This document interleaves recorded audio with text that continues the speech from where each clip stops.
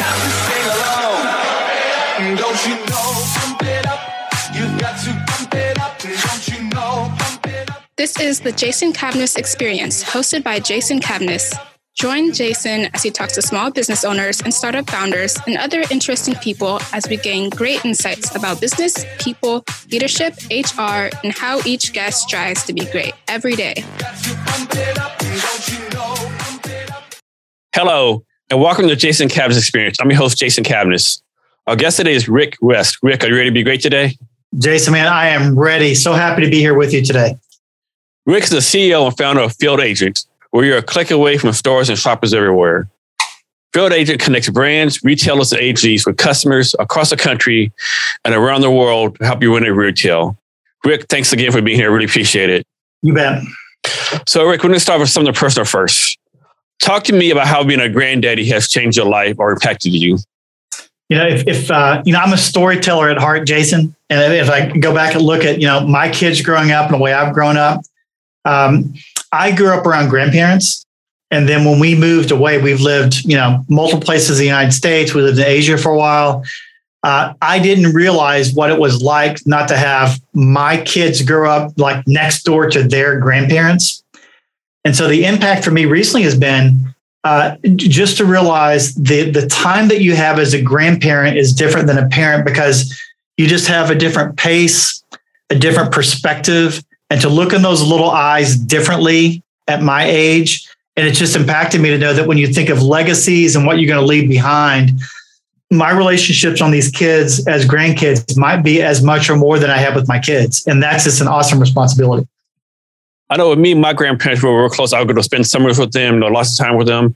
And they both died when I was 11 child, right? So even to this day, like if someone works for me and they say, hey, my grandparent's sick or whatever, I'm like, what are you doing here? Take your ass and go to your grandparents, right? So that's always like a soft part of my heart forever, Absolutely. It's so true. And you just realize, you see that little smile on their face. And listen, you like to have kids. Kids are okay. But you have to have kids to get to the grandkids thing. But man, grandkids are amazing. Yeah. Those are meme out a long time ago where it's like, if you're a parent, you're strict to your kids, none of this, none of that, if you're a grandparent, you're serving your grandkids like, ice cream and cake for breakfast, there's a plate, whatever they want to do, right? Bring it on. And your kids are like, where was this person at when I was a kid? Oh, yeah. So how old are your grandkids?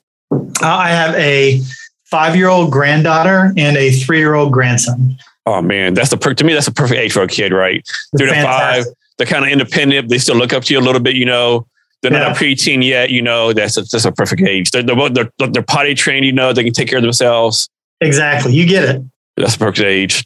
So next, talk about your living experiences in Hong Kong and Bangkok and how long were you in each place? Yeah. So if you're an entrepreneur listening here and you just a little bit of my background is I lived in the corporate world, and the corporate world was with Procter & Gamble. And it took me to a couple of places in the United States, but I spent 2 years in Hong Kong and a year in Bangkok. And you learn a couple of things from that, Jason. And the first being that I came from a small town, Eastern Kentucky, and you think you're kind of the, big fish, small town, small pond within P&G. It wasn't necessarily a big fish, but it wasn't a small one either. But when you get to a place like Hong Kong, where you've got 4 million people just all crammed together and the massive amounts of folks that are going on, you started to realize just how insignificant you are to some degree. So number one, from a business standpoint, and most people may not realize this, but within Asia, and I had the Asian area from really Japan, Philippines, Korea, all the way down to Australia, New Zealand. It was still like the wild, wild west. I mean, they were just beginning to implement UPCs in some of the countries. Western companies were just coming into southern part of China and the northwest part of China. And, those cities were popping up and those international companies were coming in. And so we really had to get back to a lot of basics. So what I realized was coming into it from an experience standpoint is that while you're coming in trying to help a local distributor or a local company be able to perform, more importantly, it was helping the international companies coming in how to understand to work with locals. And so it was a really interesting experience for me to have that local engagement to help them move up, to really bring their game up high, but also working with international companies coming in, helping them understand, it says, listen, these people have been doing work like this for 1,000 years. It's not going to change overnight. And together we can all become better. So it's a really cool experience. And listen, the people were amazing. The changes, we go back to Bangkok in a second. Absolutely love living in Thailand. The people were amazing. But one of those experiences, Jason, that I probably refer to almost daily. Yeah, so when I was in the Army, I was in Korea for 3 years. I was able to bring my family, right? And that's like in 2005. And like so many people, there are like 10, 14 million people in the city. And what people in America don't realize, at least in South Korea, the tech is so advanced, right? We got there like big screen TVs on top of high skyscrapers, like keyless entries to your homes. Like it's just amazing how advanced they are compared to the States as far as tech is. Even like when I was there 98 through 2001. And India is a good example. I'm in India, and you realize that literally every person, whether you're in a hut or you're in a high rise, had a cell phone. And like, it was just crazy, right? Because even in the States, and cell phones were coming in, but they were still pretty big and the technology was there. And what you realized was they said, hey, we made a decision 10, 15 years ago not to invest in landline infrastructure, because for us to scale with, hundreds of millions of people into these small homes, it was never going to pay out. So they went digital high tech first, and we were really pretty far behind. And so that, to your point, was you underestimate, even in a second world country, how high advanced they can be from a technology standpoint, even though from a best practices standpoint, have a lot to grow on. Yeah, I could be wrong, but I think the stats show that like third world countries actually have a higher density of cell phone usage or mobile stuff than first world countries, I think. Would not surprise me at all. Yeah, so while in Korea, so we actually went to Thailand twice because my wife has her cousin lives in Thailand. Mm-hmm. So he was in the Air Force in the 70s during Vietnam. Just got out of state in Thailand, got a Thailand family. Went there twice. He lives in a town called Prachinburi, like 3 hours east of Bangkok. We got to see like real Thailand. Of course, all the tourist stuff. Just like, man, like you said, I will go back in a minute. Just the people there, the food. That's an amazing experience. It's fantastic. Yeah. And I think some of you Americans miss out on that travel and seeing different things, right? Like me, I got friends from Odessa, Texas. Still never left Odessa, Texas. They think going out of town is going to Dallas, right? And I think so many people miss this aspect of the world, right? But it really is. And again, if you're an entrepreneur listening and you think of it in terms of, hey, I've got this product, I've got this service, and I've talked to this group of people. And listen, Jason, you and I both know one of the worst mistakes you can ever make is to ask your mom, your dad, your spouse, and your friend what they think about your product, because they're going to tell you your baby's really cute. And listen, your baby's ugly. You think it's cute, it's ugly. What you start to realize is that when you get outside of Odessa, you get outside of Dallas, you get into the world. If you truly want to be an entrepreneur that can scale, whether we're talking about Texas versus Seattle or Seattle versus Hong Kong, to get that type of exposure and your product exposed to those people to give your input in, then you really begin to understand what it's going to take to scale, what features it's going to really require. And you're going to find out whether you've got a true, service or a great product or not. Because again, your family is always going to tell you you're cute. Now, the bad thing is if your family says your idea is horrible, that's really bad. You're really bad. Walk away fast. So let's talk about idea validation for a minute. Because I think so many entrepreneurs, like you said, they have this idea, they start building a product, start building a platform, whatever the case may be, and they talk to no one, right? Right. And so many people are doing that. How do we stop this? Because they end up wasting like hundreds of thousands of dollars, Yeah, I think there's a couple of things. One, toward the end of our show today, your program today, would love to offer up an opportunity for entrepreneurs to use the work that we do to be able to validate some concepts. We'll talk about that later. But I want to give you the best piece of advice that I was ever given to this day, best given as an entrepreneur, was by a guy by the name of Dr. Stephen Graves. So Steve Graves in the area. So we're all in, we're about a weekend, we're starting, we've left the big corporate world and we're going to start this, shopper marketing company. And he sets us down. We all got our moleskin, we got our pens, man, we're writing down stuff. And he said, guys, you are only as good as you invoice and collect. If you can't do that, you're starting an expensive hobby. And we just looked at him. He said, so you can do all the research you want and you need to talk to a bunch of people. You should, and you can have the most amazing product, but eventually you got to stop iterating, stop doing everything. Get your product to the 80-20, and you need to find out if a complete stranger will pay you for that product. If they will, you got something. If they won't, go back and iterate again. But you've got to get to the point to where no one's buying it for a favor. They're not buying it because you're giving it away for free. They're buying it because they see the features and the attributes of that.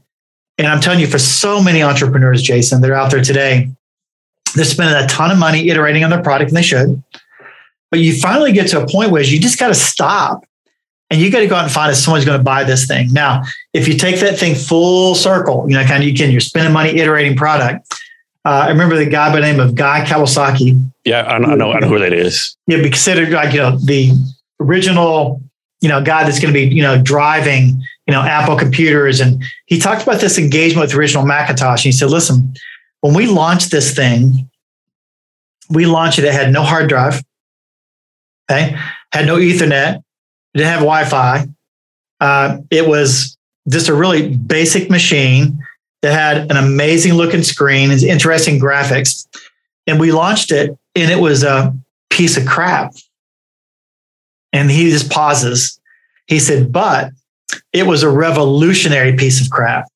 And what I found was when I launched that piece of crap, that I got all this feedback back from customers. And he said, of all the things we spent time on, the one thing that every customer wanted more of was the thing that we put onto the Macintosh about a week before we launched it, which was the color graphics drawing package. We spent all this time on spreadsheets and databases and word processing, but man, they love the fact we could do that. He said, had we waited for Ethernet and multiple things of RAM and different hard drives and all this amazing stuff that we thought was smart, we would have never had that product in front of us. He said, now I'm not saying ship crap. He said, but it's really elements of crappiness, right? Mm-hmm. So it was still a good product. I mean, if you remember back in the days, that original Mac was a good product, but it's nothing compared to what you see today. So his point is, which is driving down Steve Graves' point, is that if you've got something and you truly believe you've got something, get it 70, 80%, get it in the hands of strangers, let them use it. They're going to give you feedback that you never would have thought on your own. They're going to give you perspective that you could not, pay for. And you're going to find out really quickly what you've got or what you don't have. And that's my advice to any entrepreneur, whether it's a product or a service. Yeah, you raised some great points, Rick. So a few things. One is, I think Reid Hoffman, like the founder of LinkedIn, he always says, if you ship your product, you're not embarrassed. You shipped it too late, you got to get the user feedback. And I remember hearing or reading somewhere where someone said, if you can get to 10 customers who don't know you at all, like they have no idea who you are, you get 10 customers who buy from you who don't know you, you might have something. Exactly. Things are important. Those things are important too. Yeah. But again, but for entrepreneurs listening, they're like, yeah, but Jason, you don't understand. I'm almost there. Because when I finish this, it's going to be amazing. And you're like, man, it's one thing to ship a product that's 60% there. That's, you don't send that crap out. But when you get to that 80, 85, and when you get to that point, especially early on, you got to get that beta out. You got to get that first piece out as quick as you can. So what do you think about this? So I was in a group session yesterday because I'm part of YC Startup School. And someone said this, I think it makes a lot of sense. A lot of entrepreneurs don't want to get feedback because they know deep in the heart what they're building is crap and there's not a need for it. And they're not really solving a problem. And they know that in their heart, and they know if they ask users, the user going to confirm that to them. There's a lot of truth in that. And again, if you're, are you a Shark Tank fan? Yeah, I watch it once in a while. So every now and then you'll see someone saying, and Mark Cuban says this, hey, I love you, Jason. Your product is a piece of crap, but I'm going to give you the money you're looking for as long as you agree you're not going to work on that. You're going to work on this idea because I love you and what you've built. And they're like, I can't do it. Every now and then you hear someone say, man, I'm in. Yeah. And that's when, because they can see it, that the entrepreneurs got it. Everything's required, but you're so bought into how cute your baby is. You're not realizing kind of the forest for the trees kind of thing. So I love the analogy. And again, as you know, all analogies fall apart at about 80%. There's exceptions to every rule. But for the most part, I think people hold on too tight. What's your advice on this? Like, the entrepreneurs out there, and they know they need to start making calls. They need to start talking to users, start doing sales. For a reason, they always have an excuse not to do it, right? Either because it's not because they know how to do sales. They took all the classes. They have the training. They're just like, I'll do something else. I'll make a phone call tomorrow. How do you convince entrepreneurs? No, make those calls for now. Reach out to people now. I think it goes back to strengths and weaknesses. If that really is you and you can't, here's another analogy. My wife and I, we used to have a shopper research firm. She was the qualitative person, amazing gift to engage. Jason, when you leave, you think she's like your best friend, and just the eye contact, the engagement. And she was a great, could just ask those questions. When it came time to qualitative and focus groups, you want to be me nowhere near that place. Because I'll walk and say, hey, Jason, this is an awesome product, right? Don't you love this, Jason? Don't you love it? And she'd be like, what do you do? And you can't lead them. So I think as an entrepreneur, you reach this point and said, it is not my role to take this to strangers. It is not my role to get it in front of people because I'm too close to it and I can't. And so find that person in your life that has really nothing invested in, whether it's a friend or some coworker over here. Now, you may get the people in the room for a focus group, or you may get the person to convince you to come in for lunch, but man, you got to step back if you're too close to it and let another person. It might be the best $500 you've ever given a friend to just go have a conversation about your product, and they record it and you get the feedback. So it doesn't have to always be you for everything, especially when it comes to getting feedback. Rick, next talk about your process, your decision-making process of going from Procter & Gamble to joining the world of startups.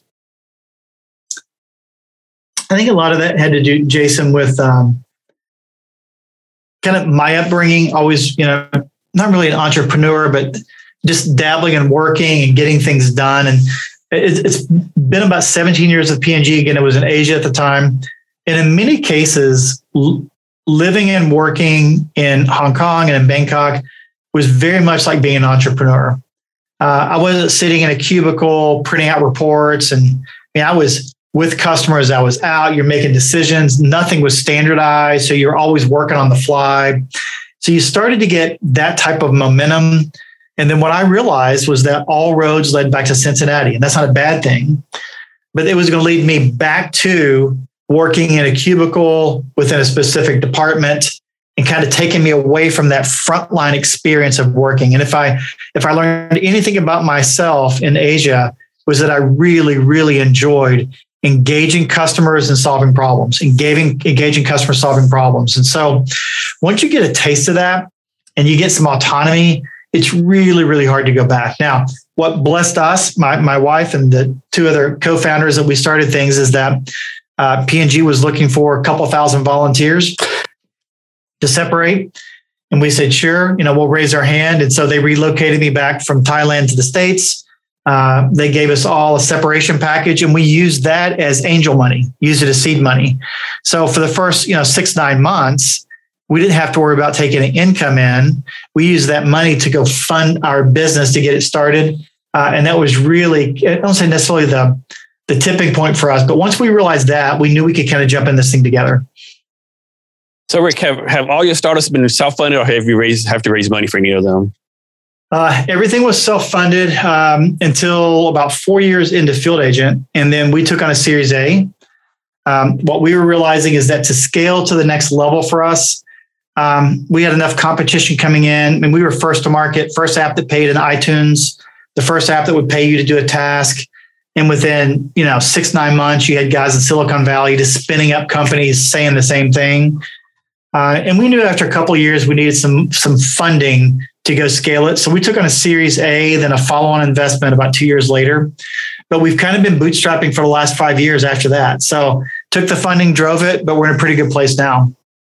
Do you have any advice for entrepreneurs looking to fundraise, like what they do, not to do? Of course, advice out there, don't do this, do this. What's your point of view on that? Yeah, I think practically speaking, Jason, you've got to decide. And again, that's why Shark Tank, for all it is that's wrong with it, there's so much right with it, which is at some point in time, you've got to decide if I've proven it. It's the,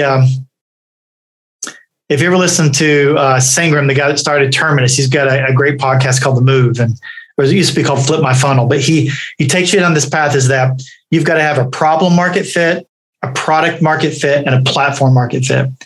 If you truly believe you solved a problem, which is what we did, we knew we'd solved a problem, and we had people buying our product in scale. Once you reach that point, getting funding, I think, is a really, really healthy conversation to have, because it can help you scale so that you being 100% owner of $1 million business, the other adage goes, versus a 50% owner in a $100 million business.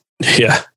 Yes. But you can't have that conversation when you're still trying to figure out if you're solving a problem. You're trying to figure out if I really have a product or not, because then you're going to come in, and when they give you money, instead of, going from 100% to 50, you might go from 100 to 20, and you just get so diluted. So my encouragement, and this is why you see people use friends and family and other things. How do you get to a point where you spend all your time with the problem and product market fit, and then the platform and the scaling would be funding? And that's really what I think is a fair conversation to have.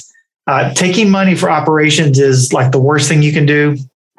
Taking money off the table for any other reason other than scaling is just a recipe for a dilution, and it's going to get you to a very, very bad place. Yeah, I think a challenge. I think a lot of entrepreneurs definitely raise money too early, right? But I think the challenge is there's a lot of VCs out there who will say, "Come to us early, come with your idea." But what they really need to say is, "Come to us with an idea." If we already know you, right? If we already know you, then we're with your idea. They feel to say, "Well, if you're Joe Blow from Denver, Colorado, I don't know you are some random idea. We're not going to probably not explain your idea. But if you're like, the cousin of Mark Zuckerberg, yeah, come on down and he just give you a couple $1 million, right? I think they don't fill it out. But Jason, it's hard for all of us. And so it's one thing to be an entrepreneur when you're 21, you have no money at all. You'll take any dime you can get, right? It's another thing where you've been working in the corporate world for 10 years and you've got a family, or you're established, or you're a young single person. You've got a little bit of retirement set in there. You've got some savings and you've got this lifestyle that's in front of you. Then my point to them is that if you really believe in this, are you willing to sacrifice the niceties of the world to go really invest in the product and show me how important this is to you?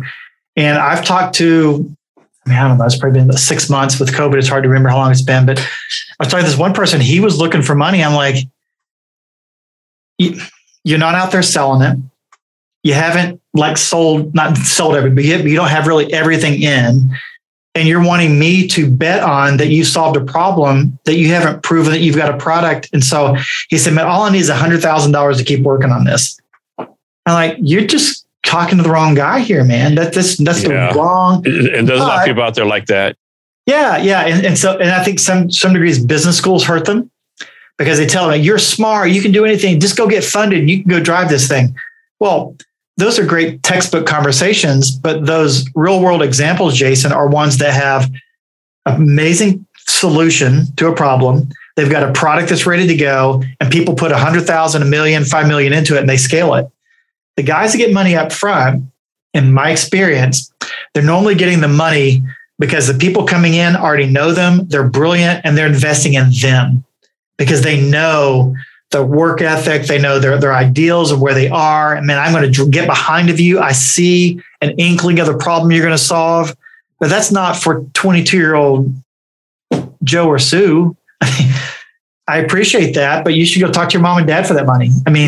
And see if they really want to, take your inheritance and put it into a product that you're not sure anyone wants to buy. Hey, do you know who Jason Calacanis is? The super angel of the Bay Area? I do not. So he has a podcast called This Week in Startups. And he was talking about, this is like maybe a couple years ago, where he invested like $100,000 in like this founder, right? This founder team. And the founder team came back 6 months later. Hey, we spent all the money. We don't have any, the product is failing, but we learned a lot. Can we get some more money? He was like, are you freaking kidding me? Like, you learn a lot. Like, what good does that do me? Right. Like, and yeah. So if you're listening and you're 30 or you're 40, let's say you're 40, you got all this stuff going on. Are you willing for a season to work nights and weekends while you keep your day job, sacrifice other things, invest your own money, skip your vacation, go drive something to get your product to where someone else will go buy it? You see that person and they've got that kind of experience. You'd be surprised how quickly you get $100,000, $500,000 from a VC angel guy that says, I see the work ethic. I see how smart you are. You've invested in this. You solved a problem. You can get that money, but you can't put the cart before the horse, man. You've got to solve a problem. You got to have a product fit. people realize the money's out there, right? Because like 2020 during COVID, VCs will invest more money than the history ever. 2021, they broke it again. They'll break it again in 2022. The money's out there. Got to use a VC, but I'll say you have to have like some more than an idea. You gotta show something, because the money's there. They have to invest it in something, Exactly. And so again, it goes back to the product piece. Now, again, you're always going to have exceptions to that where so-and-so got funded, but I guarantee you, listen, I firmly believe, Jason, that whether it's money or success, it follows the path of relationships. Oh yeah, definitely. Without a doubt. And so if you've got the right relationship to a VC or a person with an amazing, high net worth individual, they say, listen, I love Jason. I'll put $200,000 right here. Let's go incubate this thing for 6 months, see what it does. That's because they believe in you because of the relationship, not because you pitch an interesting idea, because they have thousands of ideas. Yeah, definitely. It's just it's sometimes like a chicken and egg thing too, right? So some people they need the money to, do product development and vice versa. But it's definitely that you got to have product development without a doubt. You got to talk to people. And so here's one thing. I think a lot of entrepreneurs do this too, right? They'll build a product. Like you said, they never talk to anyone, not even about the product, but they don't do any networking. They don't brand themselves. Like if you're John Bob and you have this kind of product, but they Google you and nothing comes up, you kind of defeat your purpose, right? Right. That's exactly right. And listen, at a minimum in today's resume world, you've got to have a decent presence on LinkedIn. It's not like LinkedIn's going to sell anything for you, but if the only thing I Google is you and I get to LinkedIn and I see where you've had interesting posts and you're writing about your company and your product and you put a couple of papers together, fantastic. If the next thing I see is just an interesting website that speaks to something, I mean, those are like just the minimum, cost to get involved, right? That's just this price of admission. You got to ante that up. From that, then it gets into things like this. You need to find about 15 Jasons, and you need to be interesting enough to engage so that now you've got 3 podcasts with your names. You've got 2 local interviews that are video. You've got a local news station. And then your first page on Google is just interesting. It's not the detail. It's just that you're interesting. You're out there. You're beginning that brand. It's like, wow, I want to talk to Jason because I can see he's out there. He's met a few people. I called so-and-so that lives in the same area. He's a friend of mine. He's like, oh yeah, I met Jason at this networking function. And so it's not to brown nose and be popular. It's to be relevant from a relationship standpoint. And that's really hard for people that come from corporate America because corporate America folks don't network that well. Most of them are like, well, hey, I work for so-and-so. You come talk to me.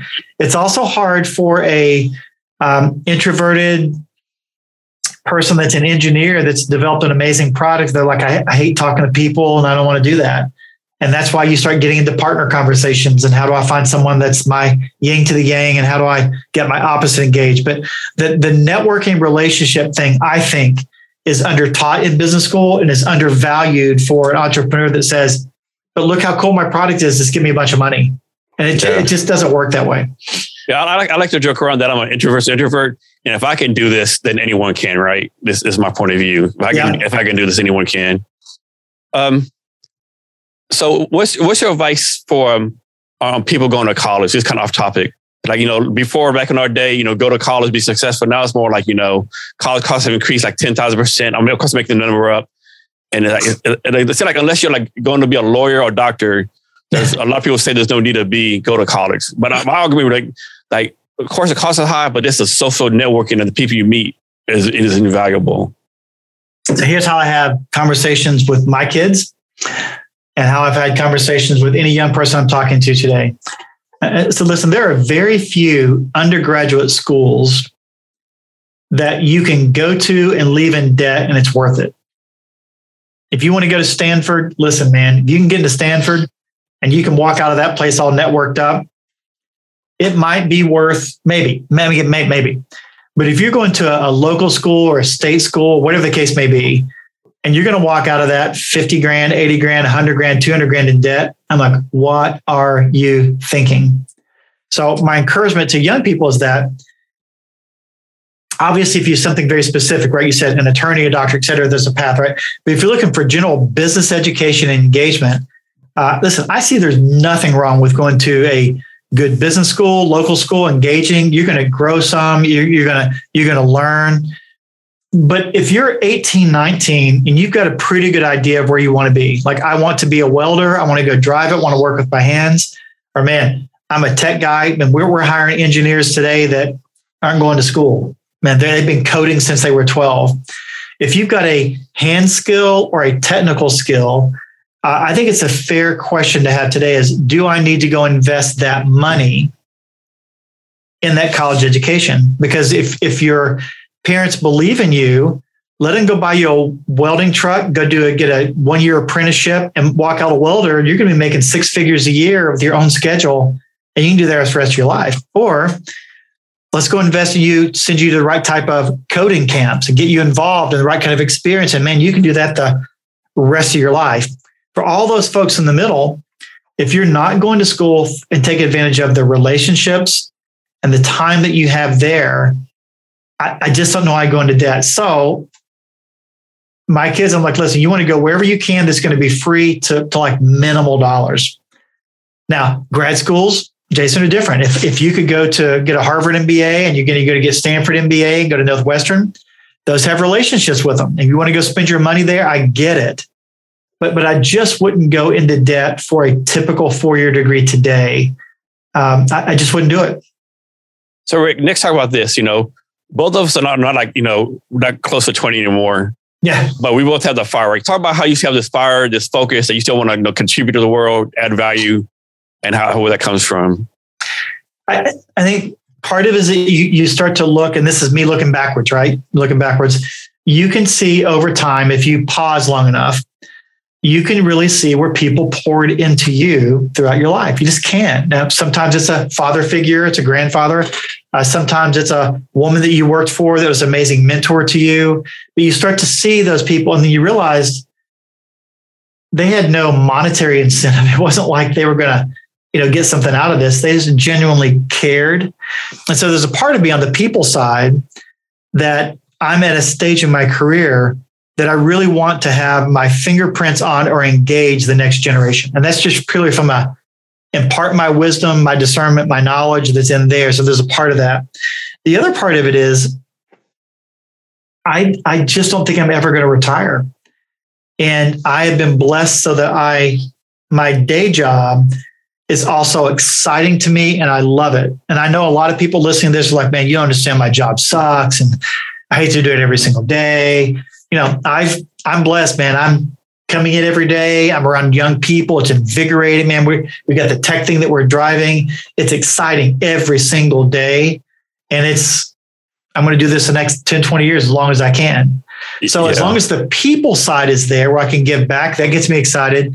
And I'm doing something that I love to do. It's a win-win for me. And so for folks that are listening to this, gone are the days that you go work for a company for 30, 40 years and you just clock in and clock out. I don't think you have to do that. I think you can find a network of interesting people that has interesting work, and you can do that for a long period of time and be able to give back.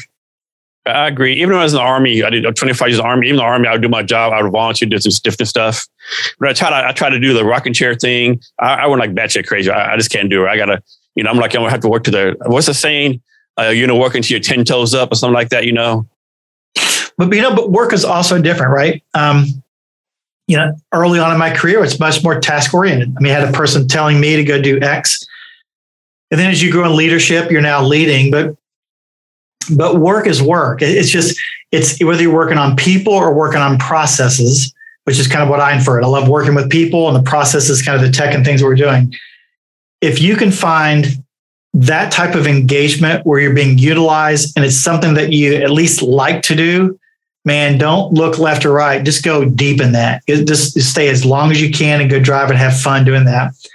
I also don't look at this as I've got to get up in the morning and do work. Now, again, I'm an owner in the company and people are rolling their eyes like, yeah, Rick, you're at the top of the food chain. But there's still real work to be done. And then when I engage in that, I want to make sure that I'm uniquely doing what only I can do. and I want to make sure that I'm engaging it in a very positive, engaging way. And that's still fun for me. And I still enjoy it. And then you get to nonprofits and other things and volunteering, and it's all the same thing. How can you give back to people, and how can you be a part of something bigger than you? And that's really cool. So how many people are in your company right now? I should know the exact number. I think we're close to around 90 full-time folks, about 15 part-time, and any given time, 3-6 interns. So about 100 FTEs roughly. So how do you do with this as far as culture? Like, of course, when you first start up, it's you, maybe a few people, maybe 5 or 6, whatever. It's easy to do the culture. And so you probably interview people one-on-one. The culture is good. How do you make sure the culture still staying the same with more and more employees coming in? I have to assume you're not interviewing everyone when they come in now, right? So how do you make sure the culture is still there that you want? Yeah. And so part of it for me is it gets back to the leader part of it. I met with a guy yesterday. His company's called Aptigee, and they started about the same time that we did. They're a different business model, different SaaS kind of scenario. But he started out about the same time we did. We're at 100 people. He's at 400 right now. And he hired 20 people last week. It's crazy, right? The growth is just this crazy number. And we talked through that. And so what I try to do personally is I have to make sure that the vision that we have for the company and our product is clean, succinct, just very, very easy to understand. And we have to make sure that the culture is very clean and easy and basic, easy for people to understand. It's not complicated. So that when people come in, you've got your talking points and this consistency coming in. So for me, once a month, I'm in front of the organization. We do a fireside chat. I'm sharing a little bit about my heart and what we do. We're also a faith-based company, so I can share a devotion on a Monday morning to folks that are coming in and share my faith and what's important to me. I have one-on-one sessions with folks. And so there's a little piece of that I continue to keep in front of them, but it doesn't matter how I engage. It's the same talking points. We're about winning at retail. That's what we do. We have the tools that people win at retail. We have these building blocks. It's based on this amazing, amazing platform called our marketplace. Over here's our culture. Our culture, man, is about humility and faith and giving back. And this is what it means. And you get those talking points consistently. So regardless of how many people are coming in and how you grow, everyone should be able to articulate the same 2 or 3 talking points, and you consistently show it, talk it, and live it. And that's really all I can do from my vantage point, because I'm not spending, one-on-one time with all 100 people, even every month. It's just not realistic. So Rick, is your company like fully remote, or is everyone in Fayetteville? How does that work? Yeah, we have, I should know this number too. I think we have 9 people that are fully remote outside of the state of Arkansas. We live in Northwest Arkansas. And then we have a hybrid workforce right now. So we're 3 days in the office, 2 days anywhere. And I would say that the 2 days are anywhere, probably 80% of the folks are working from home. And so obviously COVID changed that. And then we have a franchise model internationally, and we're in 7 other countries. And we control the brand and technology, and they handle the sales, marketing, and operations in those countries. So from your point of view, has it been a plus or challenge to have like people fully remote, some hybrid, like different working models? Do you have a problem like somebody said, well, you did that for the remote workers, but not for us. We're not being fair or equal. I think a little bit. We use the word fair versus equal. I caution people, being treated equally is like the worst thing you can ever ask for. Like it's going to be painful. I was telling my youngest was complaining because we're, helping out one of her siblings with the phone. And she's like, that's not fair. I wanted you to do this. And I said, okay, we're going to help you. We're going to give you exactly what he has. Oh, I don't want what he has. I want the $1,000 phone. I'm like, whoa. You wanted equal. Equal sounds like a $200 phone. I don't want that. I say, so be careful being equal. So that being said, when you look at the remote workers and how people are coming in and out, and the folks are coming in the office, we want to make sure that people are productive, they're engaging, and they're as healthy and doing as good a work as they can. I think having said that, the piece that we don't know yet, and Jason, this could take a year, could take 5 years. I think there is going to be an impact on the leadership of tomorrow, not the doers of tomorrow, the leadership of tomorrow, because they're not casually seeing Rick West, the C-level people, the VP level director people every day and how they interact. because they're at home on a computer doing really, really good work.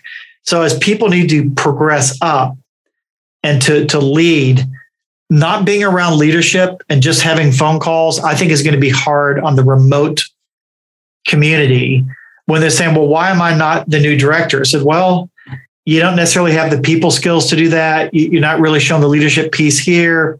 But here's Jason. He's still in the office, still engaging. He's learned this. I've seen him present over here. He's managing this team. He's been able to lead it. So we're going to promote him. They're like, well, yeah, but I like to do that. I said, yeah, but you stayed at home for the last 3 years. And I'm going to reward you. I'm not going to punish you. You're going to get great work assignments, but you're not going to be that person because you're not really involved in the organization to be that next leader. And I think that's going to be a real tough thing for companies to deal with in about 3 years. So what do you think about this? What's your opinion on this, right? So before COVID, we had the middle managers, basically quote unquote, they babysat people, make sure they did their job, whatever. COVID came, everyone went home, and people proved they could work without a middle manager, sort of, kind of, right? Right. Do you think this middle management is going to go away permanently? Is it going to come back, or what do you think about that?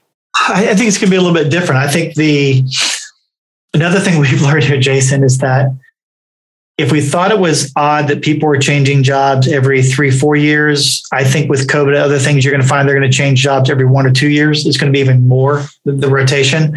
So I think that middle management person is going to be much more on recruiting, onboarding, and building than it is just managing the day-to-day. Because the turnover, I think, is going to be more significant than people think, because like, well, so-and-so offered me a new role. Well, are you going to move to Tampa? No, I'm staying here. Offered me more money, I'm staying.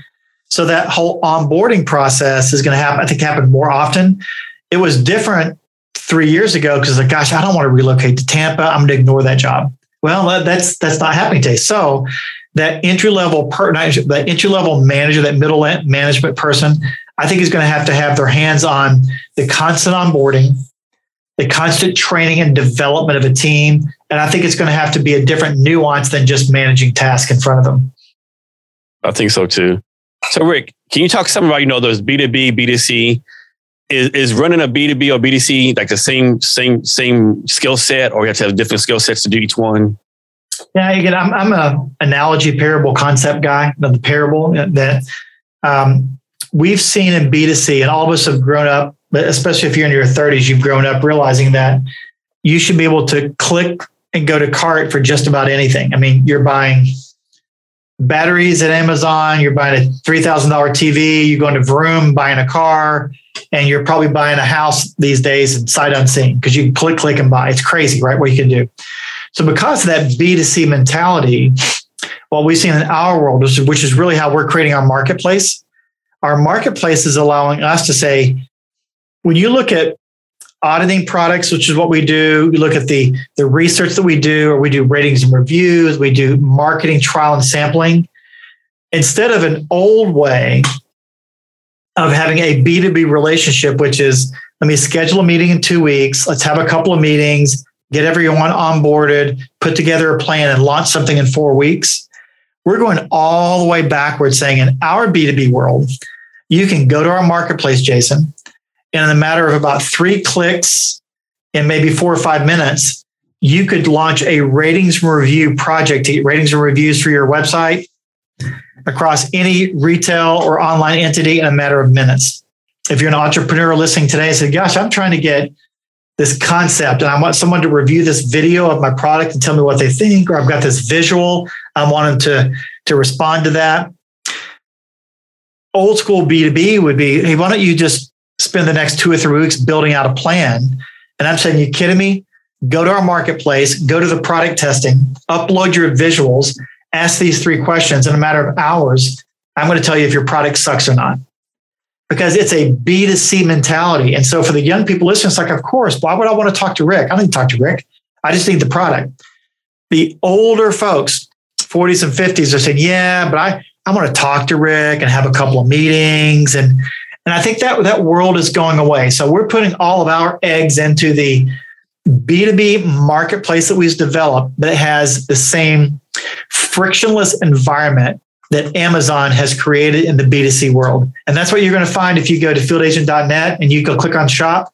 You can buy things and 2 or 3 things go to a cart, never talk to a soul, get amazing products and services.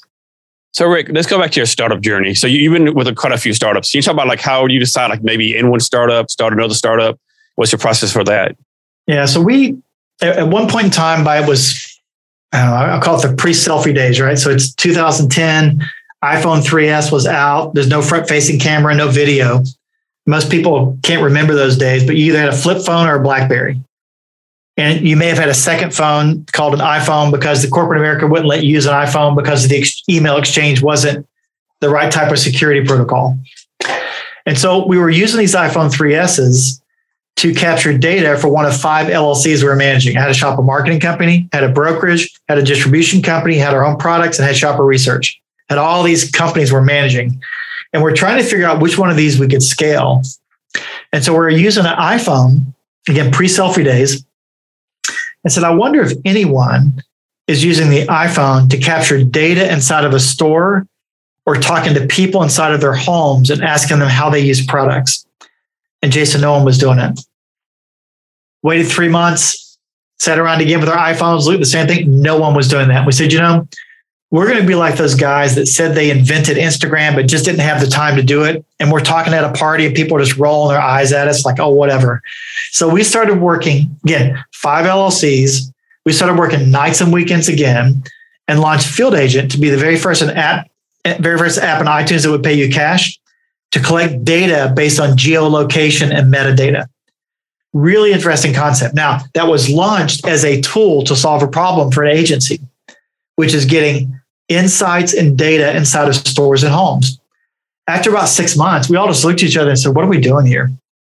I mean, we're never going to scale the marketing agency. We're never going to scale the research. So we get rid of everything, rolled the research underneath us. My wife was running that, but I kind of acquired my wife, put it underneath Field Agent, man, being in the boardroom, convincing you to buy it. People just got it. They're like, oh, that makes complete sense. And they just started buying it. So all that being said, you're solving a problem. We're still kind of an agency feel to it. You fast forward 10 years, and now we're in that Amazon effect on B2B where we've created a really cool marketplace that allows you to buy our products. So Rick, random thought, can you imagine if, back in the height of BlackBerry, if someone would have said BlackBerry is going to eventually go out of business, no one would have believed you, right? No, I mean, not your wildest dreams. You know what? And you thought Netscape was going to get rid of Windows because it's going to take over the world. I mean, you've got a couple of those things. And man, how many of us were going to Blockbuster and buying DVDs? And so when you look at that, you think, this will never happen. If I've learned anything in my career, it's less about how this business overtook the other. It's more of how the other was resistant to change. Yes, exactly. That's the founder syndrome, right? We are Blockbuster. I am king. This is what I'm going to do. I am BlackBerry. I own the market. You're going to have to compete with me. And so not listening to experts and being able to change is the thing that comes back to bite you. And you got to be careful with that as an entrepreneur. I might be wrong, but I think Netflix actually tried to sell themselves to Blockbuster. Blockbuster said no.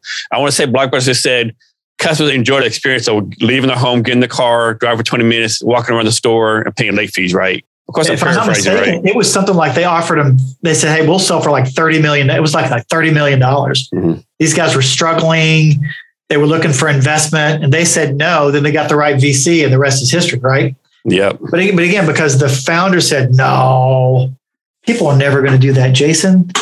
Look at all these DVD players. People aren't going to throw away their DVD players. They're going to keep having DVDs. Come on. Yep. Now DVDs are like the way of the VCR. Exactly. So all that being said, as an entrepreneur listening to this, you see where, Rick and his co-founders took this company. We started out solving a problem. We had a great agency effect to make that thing work. Now we're fast forwarding. Now after 12 years, we're pivoting, but the pivot isn't on the problem we're solving because we still have tools to help you win at retail. We're not pivoting on the products that are in front of us. We've just productized them. And the platform by which you buy it is different. So we're trying to move along with where the industry is going. And that part's been pretty exciting. So let's change subject to something else you love. So talk about your love for UK basketball, how you think they're doing this year, And what do you think they're going to accomplish this year? This is if you're a basketball fan listening, this is the oldest team that Coach Cal Kentucky's had since he's been there in 15 years. We actually have 4 people on the team that their age begins with 2. What? I don't believe it. Normally, everyone's age starts with a 1, ends with an 8 or a 9. But we got guys that begin with 2. That's really, really cool. Number 2 is that we go 8 deep, and we've got a couple of point guards. I mean, I think based on where the team is today, we will be everyone's worst nightmare in their bracket. I am confident that you'll get a Final 8, Final 4 out of it. And if they keep healthy, I think we can make a really good run. So I'm feeling very bullish about this team. So I actually looked up the record. They're like 24-6 right now. Do you have to know what the ranking is? I think we're still around 6 or 7 in that range. 7. Yeah. Yeah. And that's what, listen, if you look enough for March Madness, you need to be like a 1-2 seed. You get down to 3 and 4, so you have some tough games. So if we can keep in that 8 and come out with at least a 1 or a 2 seed, we're going to be fine. Yeah, I think based on previous history, you do not want to be a 5 seed. I said like the 5 seeds get upset a lot by the number 12. Like a vertical occurrence. It is the wrong place to be, my friend. You do not want to be that place in the bracket. So feeling good about basketball. I live here in Arkansas, and Arkansas has got a good team this year. So the SEC is going to be represented well. So what do you think about this being I can't say his name, Mike Krzyzewski's the last year at Duke? I know, of course, all the sentimental people would probably want him to win one more championship. But of course, I know you're going for Kentucky. Oh, listen, it's time for Coach K to go. He just go. He just go. He has enough championships, right? Yeah, he's had enough championships. He can move on someplace else. Yeah. So guess when Kentucky plays Arkansas, you go to see you see them play in person, I'm guessing. Yeah, we actually were there a week ago. Jason had an amazing time. We were easy to pick out. I'm sure you were. When the camera would zoom around and you see a sea of red and then there's 2 blue, my wife and me standing right there wearing blue. They're like, everyone said, I saw you on TV. How'd you see me? Because you're the ones wearing blue. Nice. So next, you do some stuff for a company called, I don't know how to say it, but it's JOYN. I think they do basket and stuff. Yeah. So join. So part of, giving back, if you think of you're an entrepreneur, especially if you get some success behind of you and you've got some tenure, what we do is try to also pour into nonprofits, or in this case, a faith-based company they're operating in India and they work with the marginalized.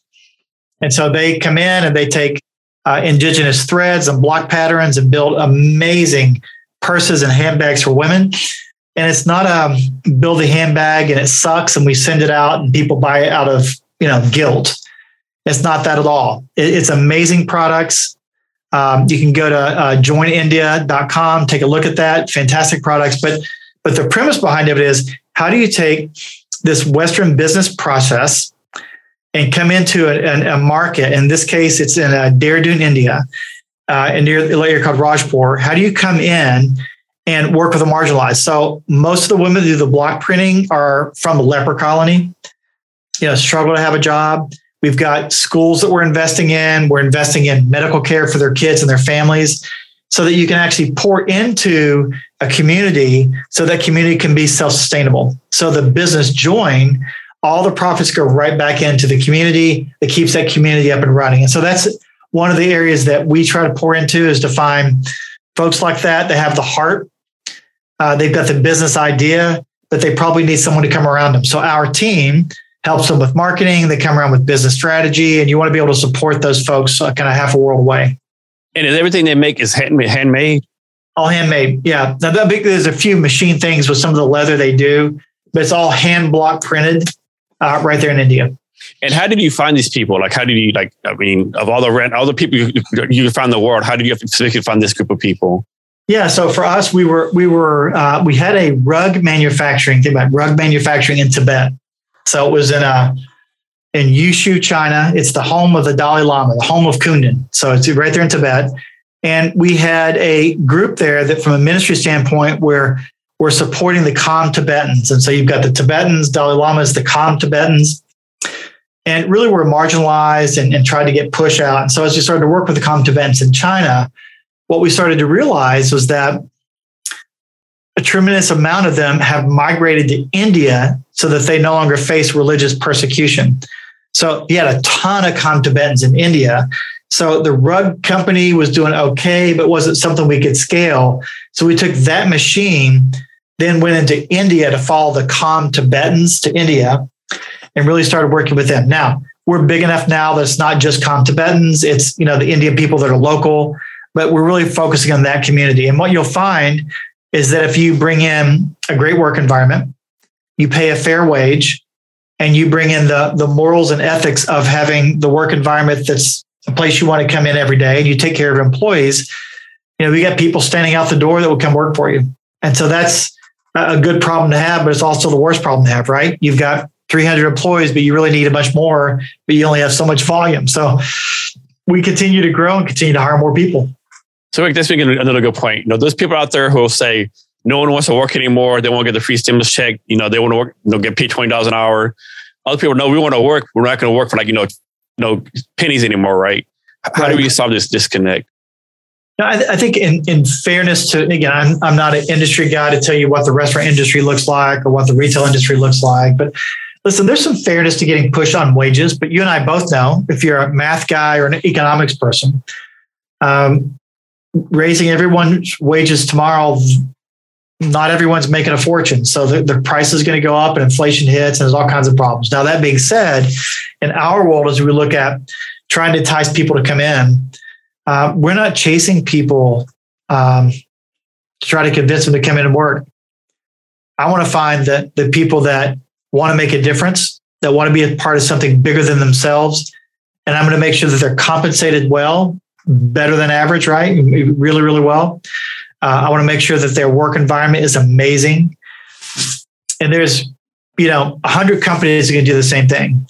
The question we have to answer is, but within our work environment and our culture, can we help them work to be a part of something bigger than themselves? So the bigger than themselves is the technology fun part about, creating these tools to win at retail. And then there's the faith-based part of it. How can I be a part of helping the community and being a part of this amazing environment that we've created here? So I don't know if we're going to fix it tomorrow. If you're an engineer, software engineer, man, I think you're going to continue to see salaries to skyrocket. But listen, Jason, we both know the pendulum swings, right? So I think it's going to swing back a little bit, but I think we've got to a point where we've made enough of a wage change that I think it's a new normal. I don't see it going backwards. So Rick, so your platform is a tech-based platform, right? You have engineers working on it?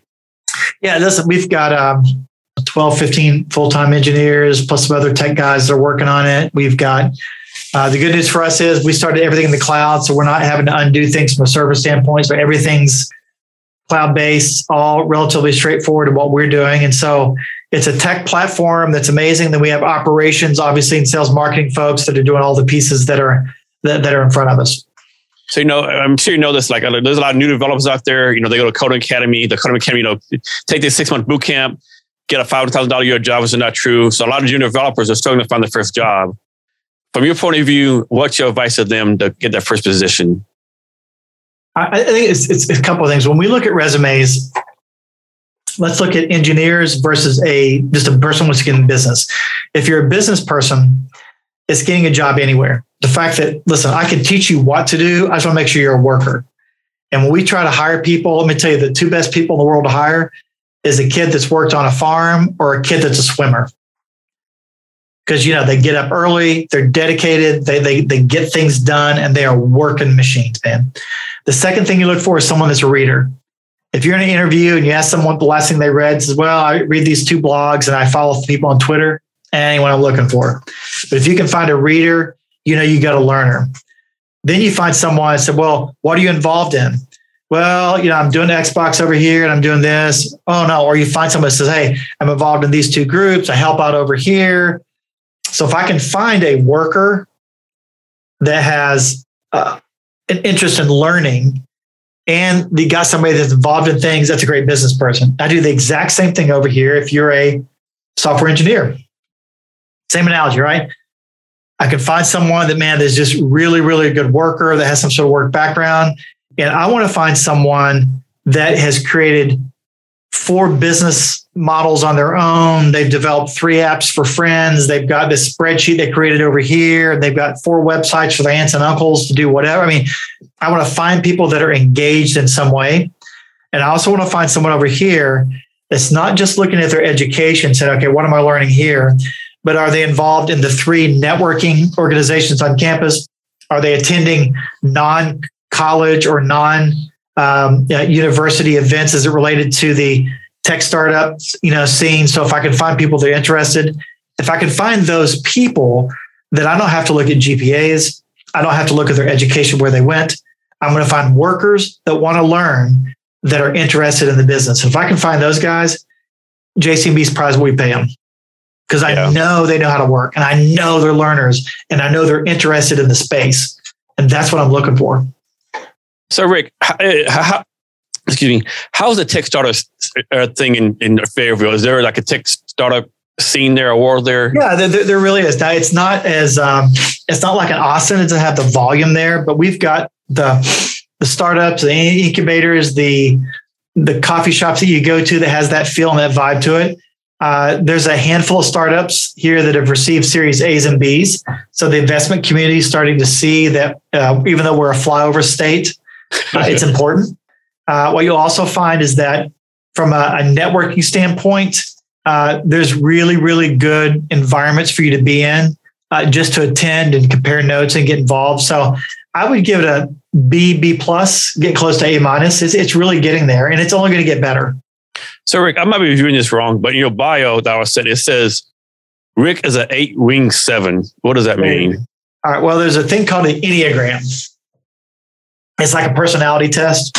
And so the personality test is you've got like Myers-Briggs, like you're an ESTJ, I'm an ESTJ, or you have, other type. And this one is, you have like 9 different wings that you could be. And so I'm an 8-wing 7. So the 8 says, and this is my daughter picking on me a little bit, I'm the guy that pushes back. Okay. So I'm the guy that continues to challenge. So the 8 is called a challenger. So I challenge. But when I'm really, really healthy and I'm at my best as a challenger, I'm an amazing, compassionate helper. Okay. And so that's kind of where that 8 and 7 get in. So I'm a good guy to be around, but when I get unhealthy and I'm stressed out, I'm just pushing real hard. But when I get really, really healthy, I'm engaging others. So that's why the 8-wing 7 kind of popped in there for those that understand what the Enneagram is.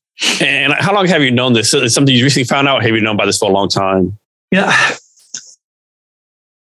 If you're Myers-Briggs, I've known I'm an ESTJ on the Myers-Briggs since I was probably in my early 20s. And again, extrovert guy and a little bit judgmental, and I push back. And so I know my strength is really, really good, but if I use it too much, it's a bad thing. So I use the parable example. There's a parable in scripture that talks about the sower, and they sow these seeds, and some seeds fall on, rough soil, and the birds take it away. And some seeds fall, but man, there's all kinds of weeds growing around. You got to cut the weeds down. Some seeds fall and they just need to be nourished because the soil's not that healthy, and some seeds fall in great soil. And so I use that parable. My go-to is the weed eater chainsaw. I'm a one hammer guy. So I came in and said, hey, Jason, I'm going to spend all my time encouraging you, but my way to encourage you is a big weed eater. Here's what you're doing wrong. You can do this. Why don't you try this and try that? Now, the other extreme is, hey, he just needs to be nurtured. Hey, you're doing a great job, Jason. You keep at it, man. You're the best at what you do. So those two extremes are really unhealthy, right? Because if you understand agricultural, in the ag world, too much fertilizer and water kills a plant. Too much sweet stuff, right? And too much weeding, sometimes you got to let the plant kind of grow because you end up cutting the plant while you're trying to cut things down. So that long-winded story gets into, I've got to be careful because I've known this all my life. I'm a challenger. I get in there. I know what's right. I'm a knower. And I've got to be cautious, especially at my role in this time in my career. My words weigh 1,000 pounds. I've got to make sure I'm also an encourager and someone that can uplift, as opposed to someone just constantly getting in with that chainsaw, trying to get rid of the distractions and to help you focus. So Rick, faith is important to you. You serve as an elder at your local church. Can you talk about how man of faith, affects your business decisions? How being a man of faith is so important to you and the business you're growing, the life you lead? Yeah. So you have, obviously you've got people looking at someone that can say, oh my gosh, if he's a Christian guy, I have a stereotype. If he's not a Christian guy, I got a stereotype over there. And so when I use the word faith, my faith as a believer coming into what I do, my organization, whether you're an outside person looking in or a team looking in, they realize that Rick's principles and how he lives his life is very, very consistent. Believing in people, the morals of our company and what we do, how we treat people, how we give, how we encourage. And that's in our DNA and everything we do. Now, I just happen to be working for a Jewish carpenter called Jesus, but that's this piece over here, right? But what the outsiders should look at, even though they may not be a person of faith, they can realize that Rick and his organization is consistent. They're givers, they give back. It's an amazing place to work. Okay. They do really, really good work. They're encouraging each other, and it's a place to develop folks. So my faith comes into work, not to proselytize.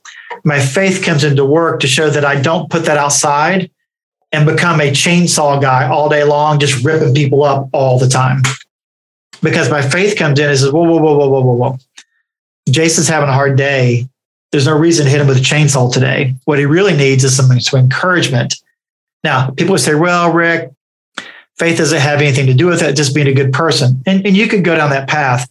But our morals, our values, and who we are is very much based in that faith-based culture. So that's what I bring in every single day. And I want people to see the consistency. It's not a show. It's not something I do in one day and the other day I don't. It's very, very consistent in who I am and what we do. Hence to be a part of something bigger. You got to be something bigger from a technology standpoint, and you can't be focused on self. You've got to be focused on others, and the faith part helps us do that. Rick, can you talk about how data insights are changing e-commerce? Yeah. So when you look at the e-commerce world that we live in today, you could argue, hey, just follow the cookies, right? And it's all creepy, right? Everything you click, somebody else has clicked on you. Yeah. Right? I don't think the average American realizes how creepy it is. It is creepy, but what it doesn't do, and I think regardless of who you're talking to, it doesn't tell you the why. Okay, I saw what you did, but I don't know why you did that. So what we do, we come alongside to say, hey, Jason, the next time you're shopping, you may kind of record what you're doing, but I want to know why you go a certain place. I want to know why you went there and how that played out. So we think that insights are going to continue to impact e-commerce because it's going to give you more of a why. And I think you're going to have a better product understanding the why versus just what someone does. And I think that's really, really important, especially for the entrepreneurs. If you don't have a good UI UX person, at a minimum, you've got to get a good research person that can help you ask hard questions, understand why someone does something, because you'll design your product differently, understanding the why versus, hey, they always click from page A to page B. So that's what we're going to do. If you don't understand the why, you might be missing something really, really big. Yeah, that's another great point. So many people don't realize the importance of a great UX UI person. Like it's almost like I don't say it has to be like your first 1 or 2 hires, but man, you need some kind of designer sooner than later. You got to find it because that's a key differentiation. Because if you look at friction and getting rid of friction on websites and making people like, that was just a good experience, man, that doesn't happen by accident. And just the small difference to have a button at the top left, like maybe bottom right, different hue of color, all those things are so important. And I think so many people don't realize the importance of it. Really does. So Rick, you already talked about your company some, but can you go in more detail, like how the company came about, your idea, how it got started, what you're focused on now, and what you see the future of your company? Yeah, so we talked a little bit about the pre-selfie days when we talked about solving that problem at retail. And it was really getting data at retail. And so what we've transitioned into is that our app allows everyday people to collect data or be kind of mystery shoppers or secret shoppers. So I'm one of the few people on your show, Jason, that can pay people money. If you download our app and you answer a few questions, go to a store, take some pictures, I'm going to pay you cold, hard cash. No points, no badges. You'll never be the mayor or field agent, but I'm going to pay you cash to do something. So that's number one. Number two, because of the 2 million downloads we have and the hundreds of thousands of people engaging every single day and doing tasks for us, because of that, I can provide amazing data, as in auditing a price, can tell me if a display is up in a store, or show me how you use something inside of your home. I can provide amazing insights, because instead of asking Rick or Jason what they think about the baby aisle and baby food, I'm going to send in a mother of two, because her opinion makes a whole lot more sense than Jason's and a whole lot more sense than Rick's, because she's going to give you a mother's perspective, or a female 18 to 35 that goes to the cosmetic aisle. That's really important to get insights in mystery shopping. And because the business we have, since we're engaging those shoppers, we can also have them buy your product, try your product, and either write a ratings and review, tell a story, kind of a research standpoint, or share something kind of from a social media standpoint and become a micro influencer for you. So that's the amazing work that we do day in and day out. Now, the marketplace we have, again, you can go to fieldagent.net, go shop. And when you go shop, you can see, gosh, I can actually click and get a ratings review, click, check a price, or I can click and do a sample. All this stuff's in front of you. Once we started to expand this, our clients are saying, Jason, hey, Rick, I'd buy more from you if you did other things. So our marketplace is becoming broader, and we're adding third-party products in there. So now we're offering merchandising services, so we can actually change something on the shelf. We're offering photography services for people that need amazing photos for their website or for brand photography. We're offering e-commerce solutions on how you can find ratings on a page, and again, ratings review, things like that. So our marketplace is broadening in the solutions we provide for people that want to win at retail, but the technology and platform is still the same strong marketplace that we developed some years ago.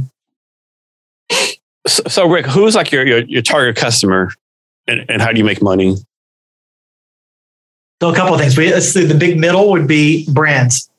So if you're a Unilever, P&G, Kraft, if you're a brand, you probably have used us or are currently using us today to either find out something in a store because you don't want to fly all over the country, understanding what shoppers think about products, or you're sampling something, doing some sort of trial.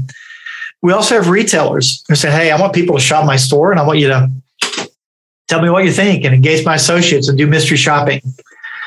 On the other side, we have agencies that work with brands and small companies and, hey, we want to help our brands look better and do things better. Quick serve restaurants. The number of pizzas, we've given away more beer and pizza than you can imagine. People, hey, go to this restaurant, buy this beer, tell me what you think. How was it served to you? What did it look like? Go to this quick serve restaurant, buy this pizza, order these toppings. What did you think? How was it delivered to you?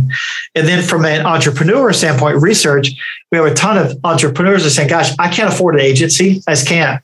I'm not going to drop 20, 30 grand, but I'll spend $200 or $300 with Rick, and I'll send my concepts out, and I'll get real people that I don't know giving me their opinions about my products. And so we really do. Anyone that has a product or a service is a potential client. The big ones are CPG brands and restaurants and quick serve restaurants. And the tertiary guys are agency and startups and retailers on the other side. Rick, is there anything I should ask you that I haven't, or anything else you want to talk about? No, I think part of it for me, because again, I take every audience to sell. If you're an entrepreneur, you sell, right? So you can be in selling mode.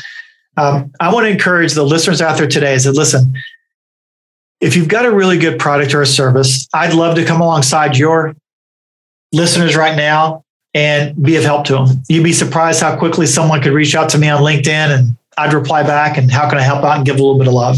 So again, I want to kind of live that out with them. But also from a product standpoint, it's too easy to spend 10, 20, 50, $200 to get real information. And so I want to come alongside them as well. As a matter of fact, I'd love to make them an offer if I can. Yes, definitely. So if you're listening today and you want to reach out and do something within the Field Agent app, or not Field Agent app, within our Field Agent marketplace, engage, play around, look at the marketplace, and I will come alongside you guys and give you a little bit of love. So I'll give you 10 free people. You can talk to 10 people just for kicks. They'll be strangers. They won't be your mom and dad. And I will help you out. All you got to do is either DM me directly on LinkedIn or go directly to our website and go to fieldagent.net, engage there and go to info, put in your information, say, hey, Rick told me he'd give me 10 free concept tests all day long. Talk to 10 strangers. So I'll help you out. So Rick, can you share your social media for yourself and your company so people can reach out to you? Yeah. So again, for us, the easiest place for me is LinkedIn. I'm a LinkedIn guy, big believer in that. And so I think I'm Rick West 01 on LinkedIn, but you can't miss it. Rick West, field agent. You're going to find me real quick. I think for us, the best place to go and to live and to breathe is to go right to our marketplace. It's sort of like Amazon's not too worried about their Facebook page. Amazon's not too worried about their LinkedIn. So you go directly to Amazon and learn. I want you to go directly to our marketplace. So go to fieldagent.net. You'll learn about us. Click on the shop. It goes right in. You get a good feel for who we are. But obviously, we're on Facebook, Twitter, Instagram, all that kind of fun stuff, as well as Field Agent Inc. And to listeners, we have the link to his gift, a resource, and his social media on the show notes. You can find the show notes at www.cavnesshlblog.com. Be sure to share this episode with your friends, and be sure to rate and review and subscribe to Jason Cavness Experience. So, Rick, we're coming into our talk. Can you give us any wisdom or advice on anything you want to talk about? Yeah, I think for the folks who are listening today, and this is my encouragement to you as an individual, as well as an entrepreneur. And you even tell people, Rick West told you this. Remember, being successful is probably the least of your worries. You'll be successful at something. Being significant is really hard. Well, hey, look, I launched this product and I was successful launching it. I'm like, okay, anyone can launch a product. You want to be significant? Is it selling without you? Have you scaled it?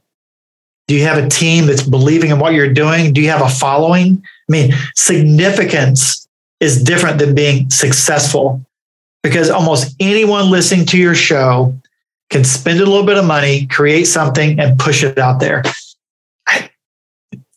Okay, that's great. Significance ties to relationships. It causes the impact. So that's my encouragement to your folks that are out there. Do something that allows you to be significant. And you're not going to be significant until you push it out. And when you find something that someone's willing to pay you for, look out, man, because you're going to make an impact on the world. Rick, thanks for your time today. I really appreciate it. Jason, man, you bet. And to listeners, thank you for your time as well. And remember to be great every day. Thank you for listening to this episode of the Jason Cavness Experience. Be sure to connect with us across social media at Cavness HR. Thank you, and remember to be great every day. Don't you know, pump it up. You've got to pump it up. Don't you know, pump it up. You've got to pump it up. Don't you know, pump